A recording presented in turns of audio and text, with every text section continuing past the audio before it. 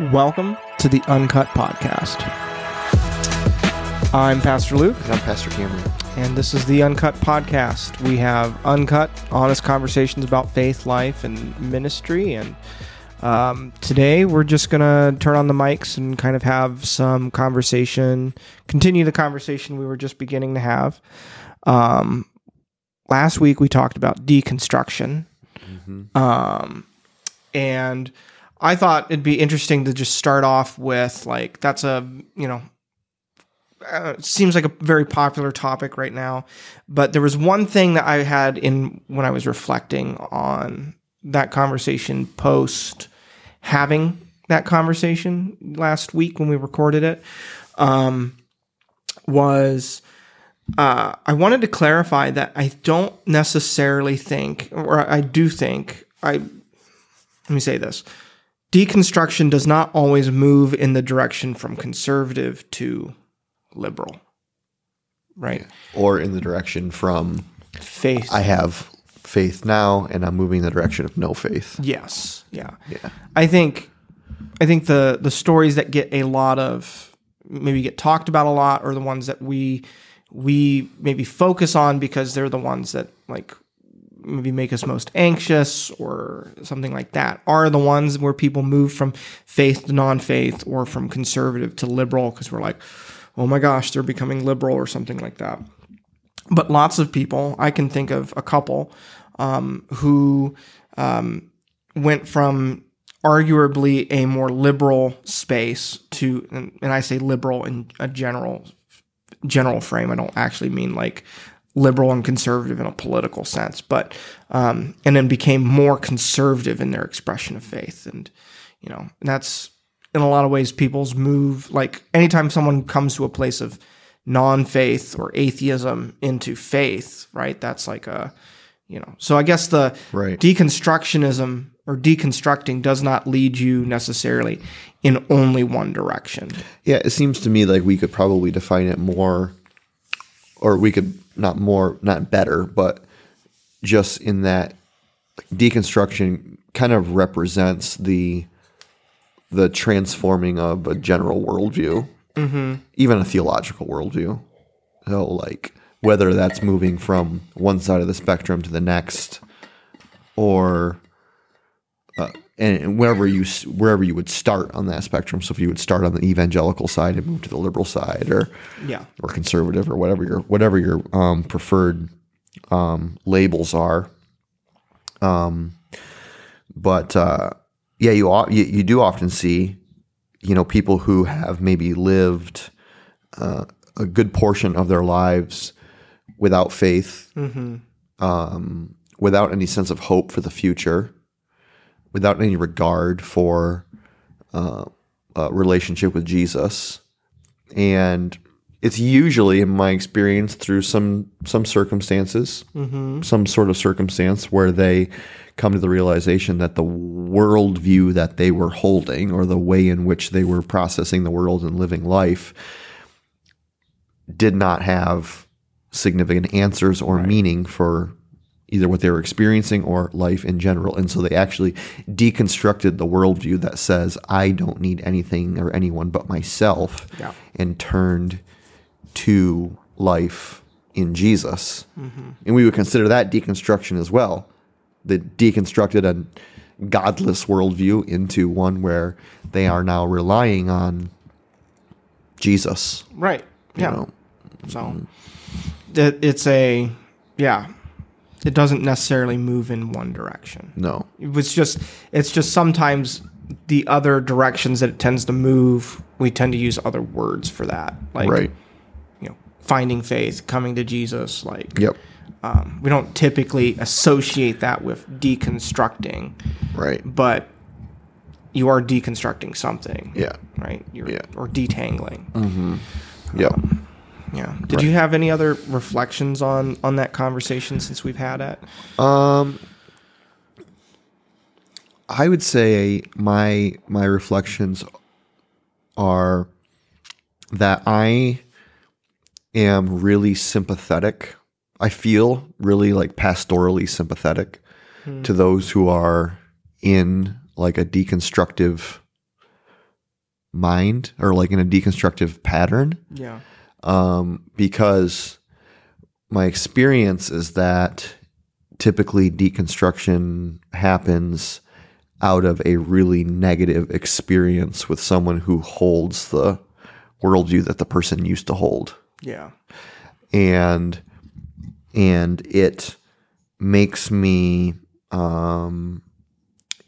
sad that sometimes the worldview, or like say we're talking about someone who's moving from maybe a conservative evangelical position to either faithlessness in general. Yeah. Disregard for the church, disregard for the scriptures, for Jesus himself or whatever. I am really sympathetic to that process and that position because it usually happens as a reaction to a really negative experience that a person has had with a person who holds that, rather than the belief structure itself. Right. Or sometimes a like church culture. Right. It's not always necessarily located in a person, but right. But there again, I think church culture is usually encapsulated in people. Yeah. Like when people say, I have a lot. Well, we've talked maybe a little bit about this. Like I have a lot of church hurt. And they're kind of placing that hurt on the institution of the church, right, as church, a whole, globally, historic, right, universally. Yeah. And while I understand that, the reality is that we don't really actually have church hurt. We have people hurt. People have hurt us, and sometimes a group of people have hurt us. Yeah. Maybe they have not advocated for us, or they have had questionable moral or ethical character, or they have not led faithfully or well. Or they have really unhealthy theology. Unhealthy personal culture, leadership culture, whatever. But to say that the church has hurt is a little bit, I think, of a throwing the baby out with the bathwater, right, and not considering that people hurt people. Yeah. And that the only way through hurt is forgiveness. Yeah. And that becomes a very large and difficult pill to swallow when you've been hurt. Yeah. Well, the thing that is so sad is that the person who has caused hurt in those people's lives, and if that becomes a significant reason to abandon faith or abandon the church, like that person continues to maintain a presence, effect, and like control over the outcome of that person's life. If it's like this person or this church did something so awful to me, they said this thing to me, and I just like cannot, and so therefore I must abandon faith or church. Right. Really what you're doing is you're continuing allowing the effect of, that hurt being done to you to some degree, if you choose the route of unforgiveness. Right. Well, and we very rarely go scorched earth on our lives like we do with church. So, like kind of as a classic, people will tell me a lot, I love Jesus, but I just can't stand the church. Right. And I've said this many times, like Jesus is not overly impressed with that sentiment because Jesus loves the church, and the scripture says that he died for the church, and he's the head of the church, and the church is his body, and the church is his bride, and like lots of truth that Jesus loves the church. So to say that we love Jesus but we hate the church is not something that really impresses Jesus. No. Or that he would advocate for. But I understand the sentiment that exists there. But what happens is like we very rarely take that type of attitude with really anything else in life. Yeah. for instance, if you go to a restaurant and you have a really horrible experience, the server is rude and there's hair in your food, right? And, they overcharge you and, whatever. You have a bad experience. Yeah. You don't say, I hate restaurants. I'm never eating out at a restaurant ever again. You kind of take a little bit of a step back and you gain some perspective about, like, I had a really negative experience at that particular restaurant. Right. And sometimes if you've gone to that restaurant and you frequented it and you've had really good experiences prior, you chalk it up to a fluke. Correct. Right. Or you might talk to the manager and the manager might say, oh, wow, I don't know how this happened, or I'm so sorry for how this happened, and how can we make this right? You actually kind of pursue your own sense of, justice. Like justice for the flea in my soup. Right, or reconciliation or whatever you want to say. But very rarely do you say, I am never going to another restaurant ever again. The whole institution of restaurants is tainted and gross and horrible and forever and ever and ever. I love eating food, but I hate restaurants. I destroy tips. Right. We don't do that. Right. So I think that it would be... But I think that there's something much deeper and more emotionally tied and more significant to our relationship with churches that puts us in the space of being willing to do that when we're not willing to do that with other things. And I honestly think, seeing over the last 20 years people do that, I honestly think that it is part of it is demonic. Mm-hmm.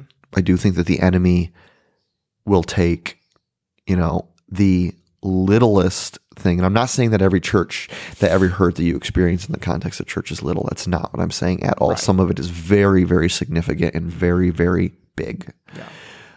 What I'm saying is, I think that the enemy will use anything that he possibly can to leverage people's disconnection from the body of Christ. Yes. Because if he can get them separated from Christ, if he can separate the branch from the vine, then the branch dies. Yeah. It withers away, and it's useful and good for nothing. Mm-hmm. And so I don't think that we're talking just about a thing where, churches just need to do better. They do, but I think we'd be silly to say that that's the only thing that's going on here, is that just people are flaky. No, I think that there is a very significant spiritual battle going on that we do not always see or recognize, that is actively seeking to destroy those who follow Jesus. Yeah. Period. I'm thinking of one particular deconstruction story that some famous person in the Christian world. I'm not going to name the specifics or whatever, because it's not really pertinent to the point. But they were like heavily involved in ministry and leading in a church, and they had a really awful experience. I think they were, if I remember the story correctly, they were trying to conceive and have a child, and they were having miscarriages, and they weren't able to have a kid. And somebody or multiple people came up to them in the church and said, well, if you can't conceive, it must be because of sin, or you do not have enough faith, or something like that. And I mean, not to interrupt you, but Sherry and I, my wife and I, after infertility for 7 years before we adopted, infertility for our entire marriage, we have people tell us that. Right. That, you guys obviously aren't believing in faith strongly enough. Obviously, yeah. Right. I have so many feelings about that, because I think it's so wrong. Yeah. And extremely biblically ignorant to the testimony of Scripture. Yeah. It just is. Yeah. And the thing is I'm like, so many stories are things like that, where they experience something, or someone comes and says something, or states a belief, maybe says it with authority even, like saying it's biblical or something like that. And I'm just like, that does not represent Christ. Yep. Does not even closely represent what the Bible teaches, Right. regardless of what they think they think it says. Like that's, that is, you want to talk about if I was to take the book of Job and I was to like maybe rewrite it as a new parable for like the modern age, I'd do it with that scenario of like not being able to conceive or a miscarriage, and then friends coming and saying, well, then you must be doing X, Y, and Z. That's the plot of Job. Right. And God's like, you're all wrong. Right. Right? Like there isn't necessarily an answer to be had for why all of suffering happens to us. Right. Right. Yeah. Or there is a big comprehensive answer that it's not yet revealed. Right. Or that is encapsulated in the brokenness of the world. Yeah. And that will be redeemed through Jesus Christ. But yeah, for sure and for certain, those types of comments happen, and they often are so extraordinarily uncompassionate or without compassion, without nuancing really the frailty of human life or human experience or the brokenness of the world. Yep. Right. And really it can wreak damage in people's lives. Yes. Absolutely can. Yep.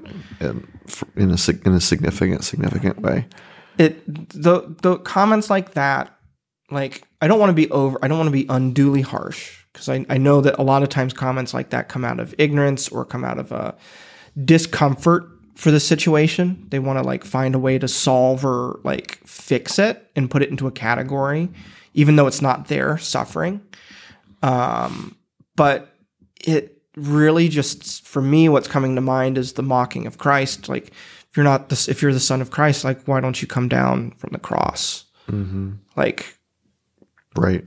For me, comments like that feel similar to that. Like it feels like you're coming to Christ and saying like, well, if you just had enough faith, you wouldn't be on the cross. Right. Yeah.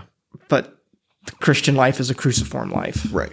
Completely disregarding the fact that like God's purposes were greater and that Christ understood that. And so he stayed on the cross because that was what was needed.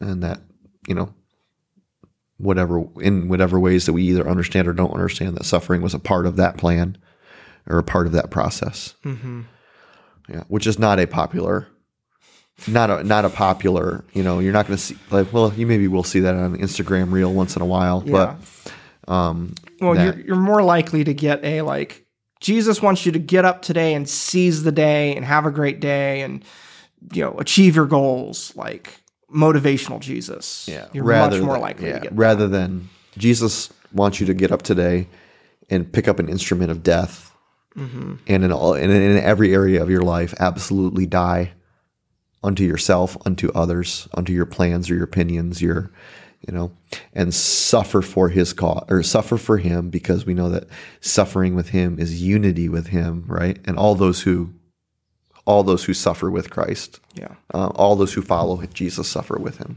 Yeah. There's a quote, and I won't be able to say it correctly, but I know it was by St. John of the Cross, and he said something to the effect of, do you suffer, do you experience inconvenience or pain, look to the cross. Right? Like that's like the solution to whatever it is that you're going through. If you're like, there is a God, there is person, there is Christ who identifies with our suffering, and through which we have healing and promise of a future. And like, let us look to the cross in the midst of suffering and be reminded that God was crucified. Right. Yes. Yeah. So yeah, I mean, in general, the conversation of deconstruction, I'm sympathetic with those who are going through a pattern of deconstruction, maybe because of comments or experiences that they have had that have been damaging or hurtful, but that probably exist in a context of very little nuance or very little comprehensive understanding of the scripture, maybe said out of a sense of wanting to say the right thing or wanting to say something, but also sometimes things are said to people in order to leverage guilt and shame against them. 100%. And that ends up causing just a lot of damage. Yeah. So, I would cherish the opportunity to sit down with those types of people and to like hold space open for a more compassionate, truthful still. We don't have to abandon principles. No. In order to maintain a compassionate response to people who have significant questions about their faith or their relationship with God or their relationship with the church. Yeah. I think we can do that. We can do it faithfully. We should do it faithfully. We should. Yeah. I think when we react harshly to stories of, if someone comes and experiences doubt, someone who's coming in and is in a process of deconstruction, I think our harsh reaction usually comes out of a place of fear or insecurity, and a wanting to give the right answer that solves it, that fixes it, that makes the person who's experiencing doubt or deconstruction go back to just this perfectly form-fitted, like understanding where they were. But ultimately what we have to do, and this is ultimately like the call to us as pastors, is to trust people to Christ. Yep. Is to say, like, I am not responsible, nor can I even on my best days, like, be responsible for, control, manipulate, or impact their choices, their deconstruction, their faith. I have to trust them to the great shepherd and simply be a instrument of him. Yes. That's right. And so I think that's anytime you're dealing with anyone, a loved one or someone who's an unbeliever or someone who is a believer but going through deconstruction or doubt or wrestling or sin, there's this place of coming to and like, Lord, I have to trust them to you. And when you do that, I think we're less prone to do things that would push them away. And I think we have more capacity to hold space and allow people to go through what they're going through and trust the outcome to God ultimately. Do you have a sense that people's discomfort with people around them deconstructing is, at least in some parts, wrapped up in their own fear of what if the thing that I have been believing this whole time actually isn't the thing that I should believe or right. And so I'm kind of I'm going to overcompensate by making sure that this person continues to hold my perspective, because if they hold a different perspective, it may call into question the veracity of what I believe. Yeah, definitely. Yeah. That's very much what I think, which is in psychobabble is called projection. Right. Yeah. Like that's what I think so much of. That's what I think a lot of stuff is. Yeah. I think if you look at a lot of this is a broad statement, so like I'm open to being corrected, and I don't necessarily mean it applies to every single situation. But if you look at any segment of Christianity or Christian leader or Christian who is responding in really strong, vehement, loud, like demanding, controlling ways, behind that is almost always fear and projection, insecurity. Yeah. It's like when you talk about people who are like massively angry at like people for living alternative sexual lifestyles, like you on the other side of that is like probably someone who has a whole lot of guilt and shame over their own sin or desires or or at least that tendency exists. Like you said, it's not a like general it's not, principle. not every single Right. time, but like it's more often than not when I see someone react harshly to somebody else, they almost always have something that they have not yet experienced God's grace impact in their internal life yet. Right. Right. Yeah, I agree with that. Like there's the cultural saying that confidence is silent and insecurity is very loud. I've not heard that before. That's a perfect way of putting that. Yeah. I think that maybe holds true for the way in which we interact with people around that, is that confidence doesn't, and you might change your, whatever your word is there for confidence, but it doesn't require us to power up and be louder than the person that we disagree with. But when we're really insecure in our belief, we feel necessary to we have to be louder because what if we're wrong? Yeah. What do you think? Maybe we talked a little bit about this last time. I don't really recall, but what would be maybe the most and I suppose the relationship is different, but the most compassionate, understanding, but still principled way in which we would interact with, maybe, let's just say, a loved one that is deconstructing in a what we would perceive to be a negative way. Yeah. There's a really good book that I didn't mention. I believe it is called After Doubt. It's a book that seeks to hold the balance I think we're trying to have here of not all deconstruction is bad, but do it with guardrails. How do you detangle, but not, toss out what is good as well? I think one of your biggest encouragements to me consistently is to listen, right? Mm-hmm. That's probably the biggest thing. It's can I hear, and not just hear, but can I understand? Can I listen? Can I let them explain to me from point A to point B with not critical questions, but discerning questions, just so you're saying this particular incidents or this thing really, but could you tell me more about that? Yeah.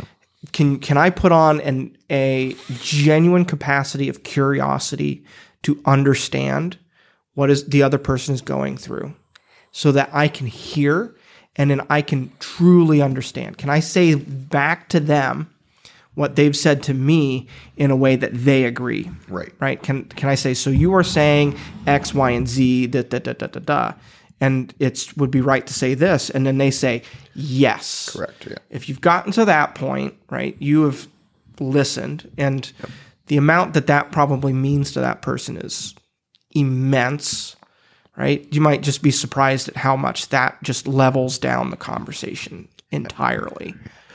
Yeah, in the counseling world, from a clinical standpoint, they would call that a primary accurate empathy. Mm-hmm. And I think sometimes when we're in that type of relationship, we feel the, say we're just hearing someone, we feel the pressure to respond in a specific way, or to have an answer. Mm-hmm. And, when we don't, we start to babble. Yeah. And so sometimes there is, we do need to have or we might have an answer. We might have a truth or something like that. But what I find is the most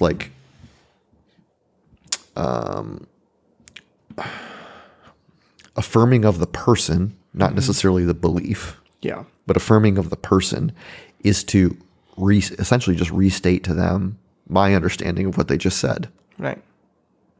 And usually when that happens, so what I hear you say is that you feel very betrayed by the people that were supposed to be trusting and leading you in a positive direction, an example in your faith. And that's made you really question whether or not you want to be a part of something like that again. Yeah. Yes, that's exactly true. Mm-hmm.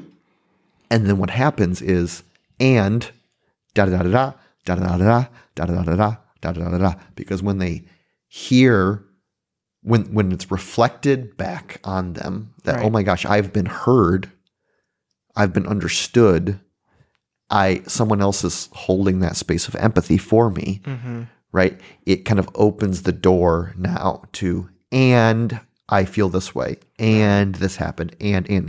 All the other things. All the other things that are behind the hurt that they're holding, but that they've never been invited to talk about because no one has genuinely listened to the first hurt, the primary hurt. Yeah. It's not safe to talk about those things. Yeah.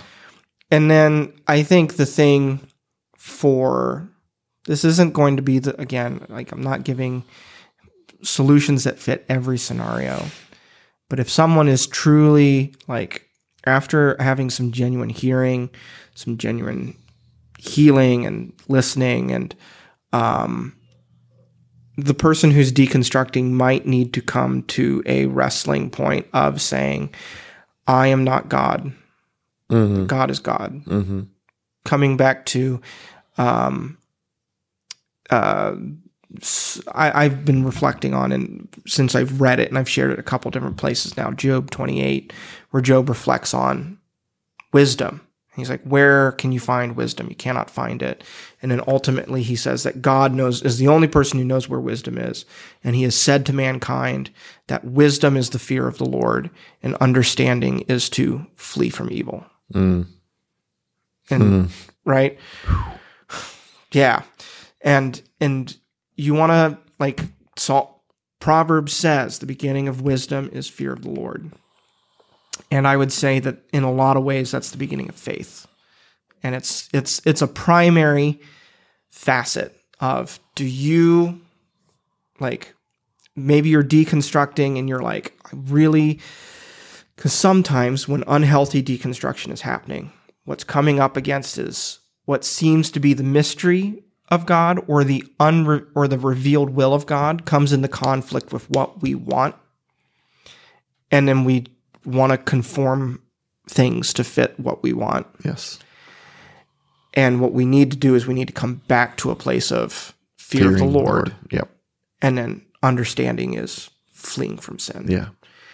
And that is the guardrail that I think is the backstop of much deconstruction. If you get to a place where in your most honest moments, you're just like, I think what I'm doing is I'm molding God into what I want. Right. If in your most honest moments, if that's the conviction you come to, you need to stop. Yeah. It is, in its most in the most honest terms, it's self-idolatry. Yes. It's the idolatry of self, the idolatry of individualism, of I am a God unto myself. And so whatever is appropriate for me to believe is what is now true, which is extraordinarily dangerous if you still have a conception of the reality of God. Yes.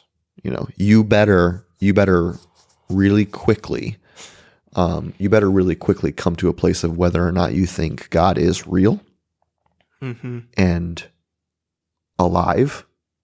Yeah. And all of the things, because, I think from a really just a basic standpoint, if I were taking a very clinical, sterile approach to it, if there is a God, he likely believes things and thinks things and is probably not really eager to compromise on the things that he thinks and believes because he is God. Right. Right. And so what level of security do we have, or do you have in the midst of your deconstruction, or the place where you end up, that the positions that you hold are the positions that God holds. And it seems like it would be a really dangerous position to be like, no, I have now arrived at the place where I am sure and confident that the positions that I hold are the exact positions that God holds. Right. But that's often what the conclusion is. Yes. And tread, my very sincere pastoral wisdom in that would be tread very lightly when you come to a place of like, no, God and I completely are in unity about this thing. Right. Yep. And the funny thing is that that's the same advice I imagine we would probably give someone who is in a place of like absolute militant resistance to deconstruction. Or like again, if we're dealing with someone who's just like in a place of like, I know. Extraordinary legalism. Yes. Yeah. This is the theological system that everyone must. The only position. Right. This is the only, when we come into secondary issues and all of that and like a kind of an anger, my way or the highway type of Christianity. Yeah. Like, really? Right? Fear of the Lord. Yes. Right. His ways are higher than my ways. Yeah. Let me not presume that I have discerned the mind of the Lord. Sure. It'd be, I think, another interesting topic for us to tackle. Probably not today. Definitely not today. Would be to talk about what fear of the Lord is. Yeah. I don't even know if I'd like, because that is such a big theological concept. Yeah. That I think undergirds a lot of things in the Bible, but we don't necessarily talk about a lot. No, we don't.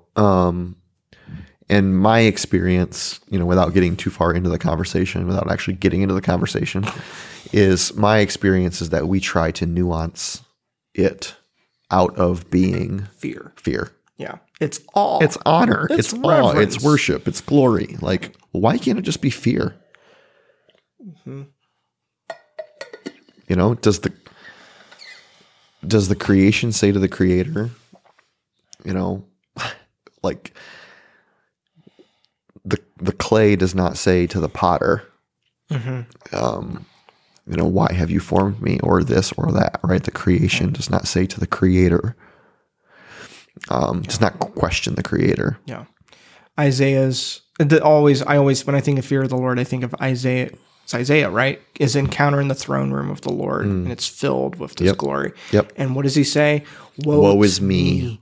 I am ruined. Yes. Right? I am unclean. That is fear. Yeah. That is not just reverence. That is absolute terror.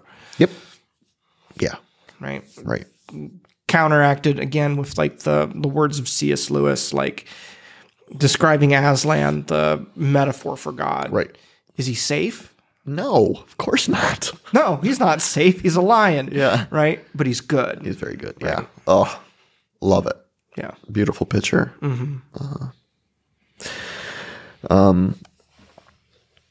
Well, I mean, I don't know if, any of you out there listening or watching today have any other maybe questions or like